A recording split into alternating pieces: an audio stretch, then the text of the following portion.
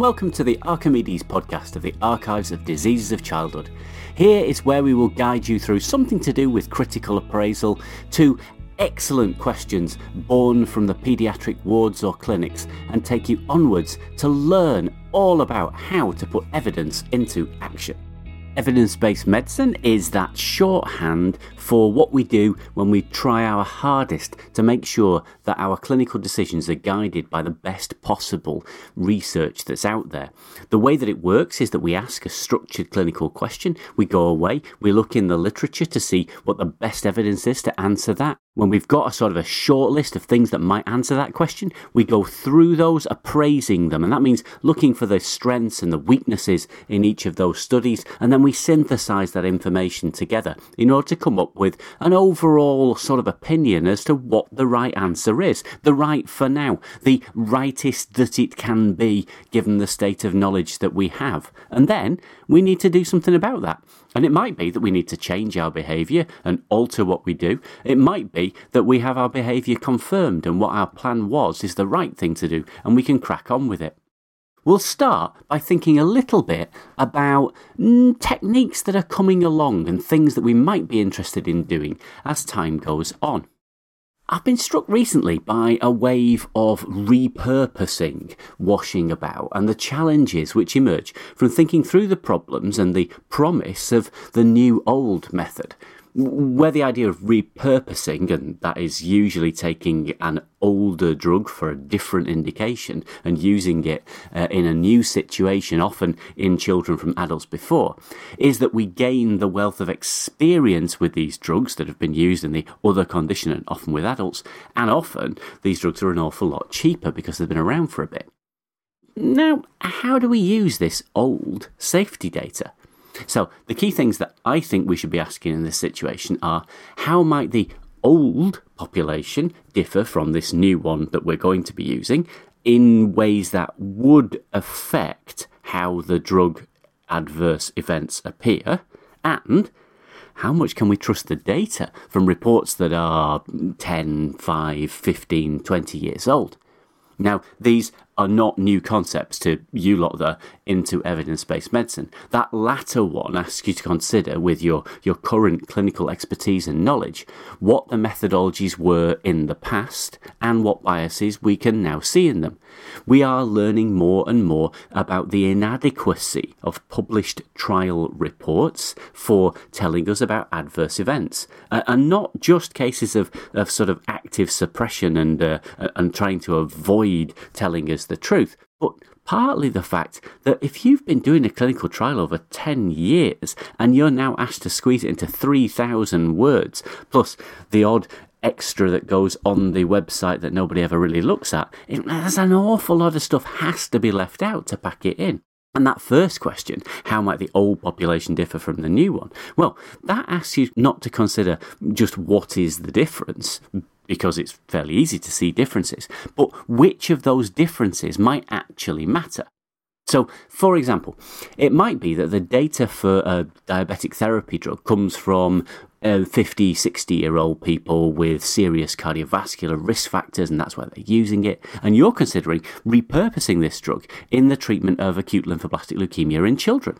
Now, the age itself probably won't be an issue, the number of years you've got on the clock, but it might be that the other comorbidities affect how the adverse events emerge and the way that those adverse events have severity. So, for example, it might be that we're not really that worried about cardiovascular events, which would be a big thing in that middle-aged or later population, but wouldn't be in the 5-year-olds. But we might well be concerned about hypoglycemia in the developing brain in a way that we were less concerned about it in a 60 or 70-year-old.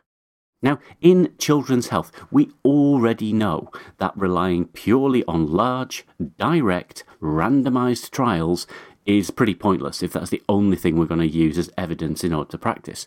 We are often left in the wash of adult evidence, and we have developed those skills of appreciating the indirect and taking the benefits and the strengths of that data and understanding it in the setting of children. Now, all we need to do with repurposing really is to repurpose our thinking and focus those same skills, but instead think about how do we use the data from older drugs. Now, our clinical questions this month come in two really quite different strands. The first of them is about fosfomycin and its use in the treatment of gram-negative urinary tract infections in children. Now, this comes from Rachel Purcell, Nelson Wang and Amanda Gui, who all come from the Infectious Diseases Unit at the Royal Children's Hospital in Melbourne in Australia. Their scenario is a 5-year-old previously well girl referred because of an ESBL, an extended spectrum beta-lactamase E. coli infection, and that's been taken by the general practitioner, and the sensitivities of that bug that grew in her wee were amikacin and fosfomycin. The child's pretty well, and you're wondering, do we really need to admit this kid for the use of IV amikacin when the oral drug fosfomycin, which I'm sort of guessing 97% of the population listening to this won't have heard of, would be useful to avoid that? Now, fosfomycin is an older drug that's been used quite a bit in the past, but then fallen out of favour as time has gone on. The structured clinical question that the team came up with is, in a child with a UTI due to a gram-negative bacteremia, that's the patient part, is oral fosfomycin the intervention, and then the outcomes, safe and effective, pretty sensible, and is there any dosing information? And those are the two outcomes that are being inquired. Often with a structured question, you'll get a comparator in there as well. So, for example, fosfomycin versus amikacin, fosfomycin versus something else amycin. I don't know. I'm not a microbiologist. What the team did is they went out and they searched Medline, PubMed, Cochrane, tried to draw together all of the data that they could, limiting it to when these drugs had been used in children, so under the age of 18 or so, and then reporting on how it was used in the setting of UTIs. In total, there were 203 potential manuscripts, 8 of them were relevant, and then gone through to try and pull things out. Of these different studies, they're all relatively small. The largest of them is a study with 135 patients that compared fosfomycin against intramuscular nettlymycin, and that was an RCT looking at the two of those different drugs, the oral versus the IV version. And they showed that it was a pretty effective treatment with 80% cure with the fosfomycin, and actually not really any different than the nettlymycin. The others were similar sort of relatively small, 60 or so, down to 5 or 10 at the smallest level, all drawing information on how this could be used and what things were drawn out. Was it effective and what were the side effects?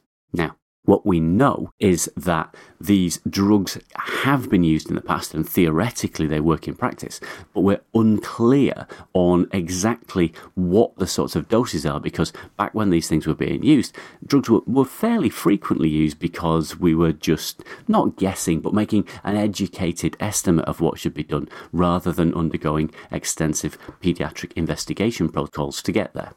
All of these studies were old, 20 years or so beyond, and they all showed reasonably positive outcomes. The successful outcomes were not just getting rid of it first time round, but also did it stay away? Was there a problem with recurrence with fosfomycin versus the other ones that we used? And no, about the same levels of recurrence in both. The most frequently rated adverse effects in here were diarrhea, not that uncommon with any sort of antibiotic, and others were really rare and not really very significant, and that fits with the problems that adults have experienced.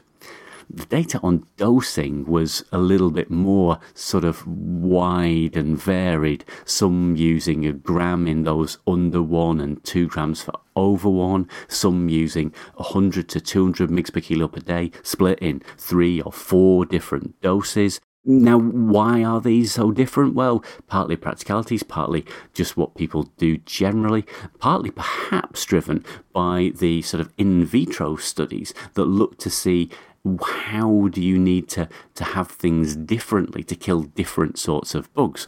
But to be honest, there ain't many of us that think, I wonder what the exact kill pattern of an antibiotic needs to be for this gram-negative versus that gram-negative. Most of us just look up, how do you give this drug? And it tends to be given in one particular way. When you put things together, then it probably, for medium-sized children, that sort of 5 to 12 age range, 2 gram is a reasonable dose to give. It seems a very, very broad and uncertain, but it's probably right for older children. And then for the younger children, the infants of sort of 1 to 12 months, a single dose of 1 gram being the right thing. All of this adds together to say, in this situation where we've got multi-drug resistant bacteria and we're looking for ways of not trying to expand the problems by using much broader spectrum antibiotics and excess hospitalisation, fosfomycin might be a perfectly reasonable choice. Now, our other question leaps to the top end of the body and instead asks, is nasal balloon autoinflation an effective treatment for children with glue ear? This is from Kieran Joshi at the School of Clinical Medicine in the University of Cambridge in the UK. Now, what have we got with nasal balloon autoinflation? Well, we all know about glue ear, bilateral otitis media with effusion. It makes your hearing go a bit fuzzy. Great excuse for not hearing your parents. Extremely good excuse after an operation for having lots and lots of ice cream for at least 2 or 3 weeks. And one of the greatest parts of my childhood. Cases of persistent OME can absolutely be managed surgically with ice cream and grommets, but there is an idea that you should probably wait some time because many of these kids that have OME will just get better on their own. Now, there has been a device suggested of nasal balloon autoinflation that actually sort of pushes the pressure back through, a bit like, closing your nose and swallowing when you're going up and down in an aeroplane. For those of you who have only just recently entered adulthood, aeroplanes were things that we used to use an awful lot before the pandemic to fly between different countries, when we used to believe that you had to be physically with people to meet them, rather than over Zoom, Teams, Gmeet, or any of the other video conferencing options. What the author did was go away asking the question, in children with OME, that's the patient group, does nasal balloon autoinflation, the intervention, improve symptoms or hearing outcomes? Again, not saying, is it better than surgery, is it better than something else, but just, is it worth having a go? It's not something that has particularly big problems with it. Went away, searched in the medical databases, came up with 24 different articles, 9 of them selected to go in here, and unlike the other, this was a series of RCTs. And they were moderately sized, 320 children randomised between just standard versus this autoinflation approach, 60 children randomised between saline irrigation, 85 kids waiting versus that, 100 children randomised between waiting versus that. So moderately sized, looking to see, did it make a difference over time?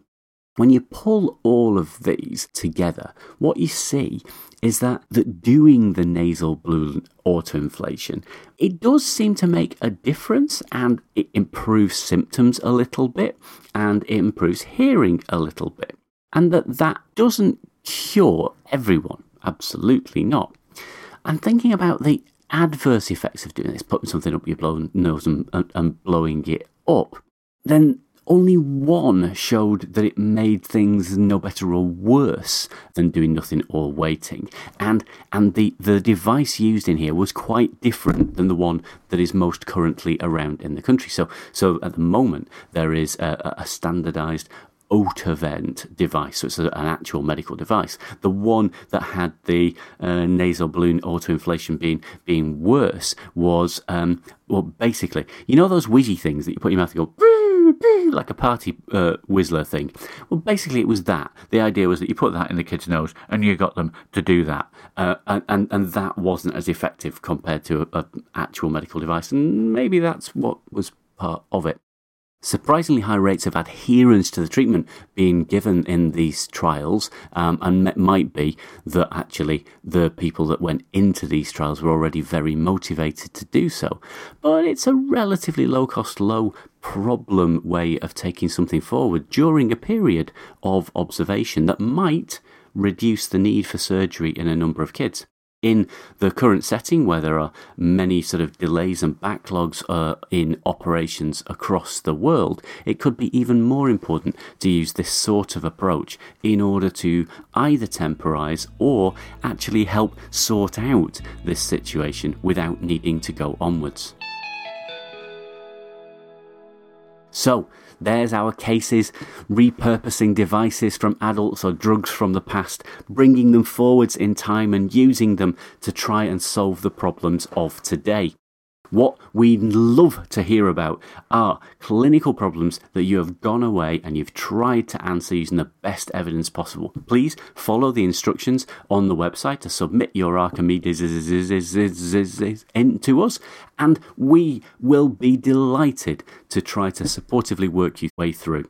Not every submission gets accepted. That's the case with everything that works in the world of academia. But please do have a crack, and we hope that even just trying will be something valuable for you, at least for your portfolio, if not for the start of your academic career, or solidly in it, as with some of the authors from today. We look forward to speaking to you in the next month, and have a lovely time.